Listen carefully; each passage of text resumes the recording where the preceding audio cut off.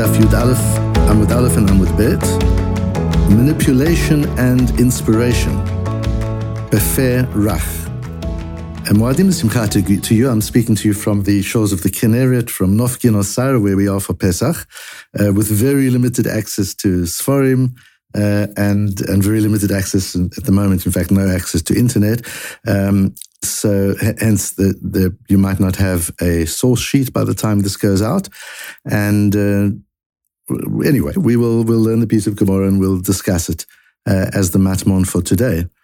The Gemara on Daf Yud Aleph, Amud Aleph, at the bottom of that, talks about the Pasuk, Kasher ya'anu oto ken yirbe v'chen yifrotz, that the more the Egyptians afflicted and tortured the Jewish people, the more they multiplied and expanded.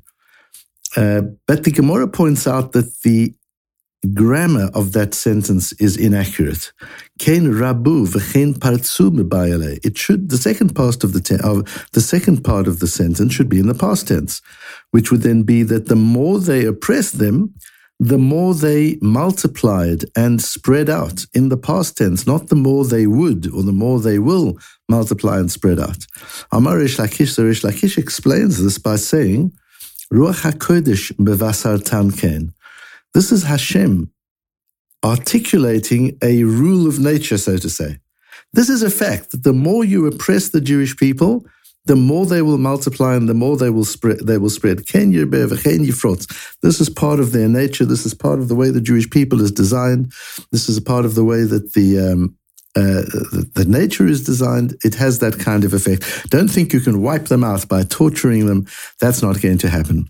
And in understanding this, I saw a quotation, and I've said to you many times, I don't normally like to quote something that I haven't seen inside because I like to see the context and make sure that the meaning is as we think it is, and sometimes we find that things are quoted out of context, and if you read them in context, they mean sometimes things that are subtly different and sometimes things that are vastly different.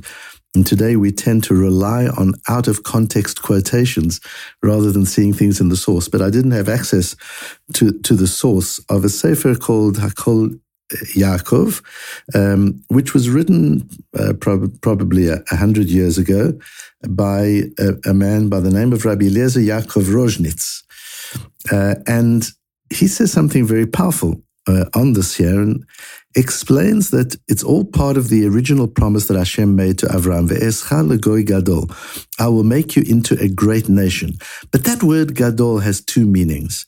The word gadol can mean great in numbers, can mean big, large, and gadol can also mean, like when we talk about a gadol, a great human being, it can mean large in stature.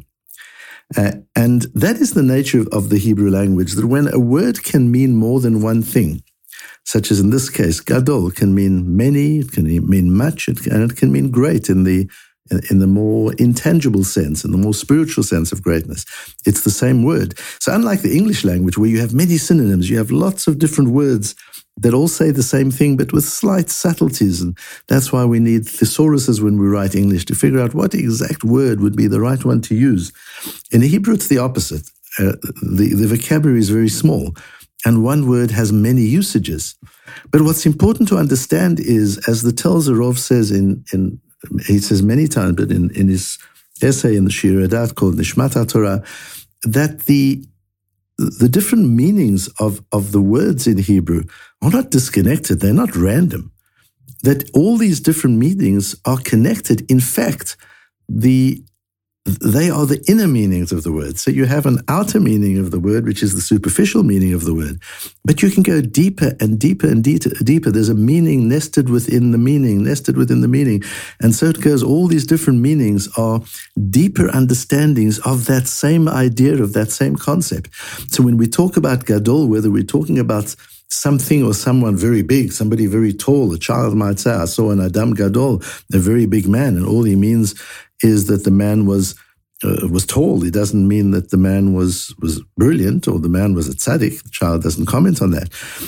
But if a great rabbi said, I met an Adam Gadol, you'll know that what he's referring to is not the size of the human being, but Adam Gadol, meaning a great human being. So that idea of bigness and greatness, the Tel Zerov explains, are linked. Greatness is the soul of bigness. Bigness is a pure quantitative word. It's a physical word. It has a physical form. But there is a spiritual essence to that word. There is a spiritual soul to that word, which is the gadlut of greatness. So when Hashem says, Ve'escha legoy gadol, it could mean both forms of greatness. And initially, the Bnei Israel, we say in the Haggadah, the Bnei Israel excelled in Egypt. They were exceptional there. And that was part of what Paro began to fear, that they were dominating the society, the economy, the politics of Mitzrayim. And so his original intention was to remove their greatness, to remove their exceptionality, to make them ordinary. And Hashem says you should know that if you're going to do that, if you're going to take away the meaning of Gadol as exceptional, then I'm going to have to fulfill my promise with the other meanings of Gadol. And you're going to land up with a nation that has become multitudes, that they have grown in numbers. And it's important to understand that those two ideas are sometimes in counter relationship with one another, kind of inversely proportionate, that very often, if you have the essence, if you have greatness in a qualitative sense, then you might not have greatness in the quantitative sense. And when you have it in the quantitative sense, you might be sacrificing quality. Often they don't go together. And so, for example, in our own times, we often talk about the fact that there are probably more people learning Torah today than at any time in Jewish history. More yeshivot, more publishing houses and printing presses and Sfarim being printed. There is an incredible number, and this is a miraculous reality of today, and something very wonderful and celebratory. But we also need to appreciate that in the olden days, go to the period before the war, when the number of people really learning Torah was much smaller. Take Lithuania, the whole population of Lithuania was only 100,000. So how many of them were in yeshivas? Or maybe 120,000. And then there was some Poland, and there was Hungary, there were some other areas, but the number of people really involved in deep learning before the war was much smaller than it is today. But yet, if you go into any yeshiva and you see what they're learning, and you listen to a shiur of a Rosh Yeshiva, the shiurim are built on the works of those times, the works of the 18th century, the 19th century in Eastern Europe, when the numbers were small, but the quality was amazing.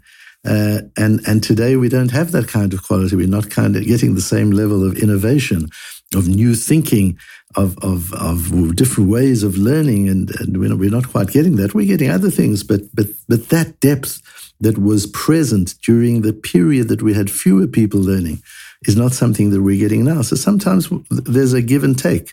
Sometimes there's a trade-off, that when the quantity is increased, the quality is decreased.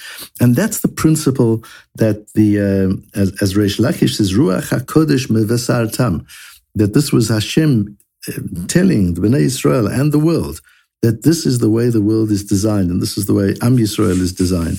That when they are not Mitsuyanim, when they are not exceptional, they will be large in numbers. And the contrast probably applies as well. As we've said, when they are larger numbers, they might not be as exceptional. And we have the same idea of a word that has more than one meaning in the very next piece of Gemara. As we turn over the page onto Amud Bet, the question is, what does the word befarech mean? Vayavidu Mitzrayim b'nei Yisrael befarech. They worked b'nei Yisrael with backbreaking and just with work that broke people. That's parech. But Rabbi Loza says parech means something else. It means perach, with a soft mouth. It says Rashi meshachum bidvarim uvischar. He started off just persuading them and asking them to come and help. And then he paid them, and that way he got them into the working ethic, and then he enslaved them afterwards. What is that about? And I've often said that just as we have to use Torah to understand life, we also have to use life to understand Torah. And I always think in this example of the occasion when I was asked to try and figure out, this was at the end of the apartheid area in South Africa, when South Africa was preparing itself to re-enter global markets. It was previously somewhat protected from global markets because of sanctions. And now South Africa would have to compete internationally. And it just wasn't set up to compete internationally. And one of the reasons is because the productivity standards were so low. And in talking to a black African man and explaining it to him that I was concerned about this, why productivity levels, particularly among the black African people of South Africa, was so low, he explained to me that in the African culture, being asked to do something, being told to do something, is incredibly rude and undermining and humiliating. And that's not the way they speak to each other. And he described to me in their language how it works, that everything is posed as a request for help. I have this problem. Do you think you could help me? It doesn't matter if I'm the CEO and you're the sweeper. I would still say in their culture, I have this problem. The floors are not clean, and I've got some people coming.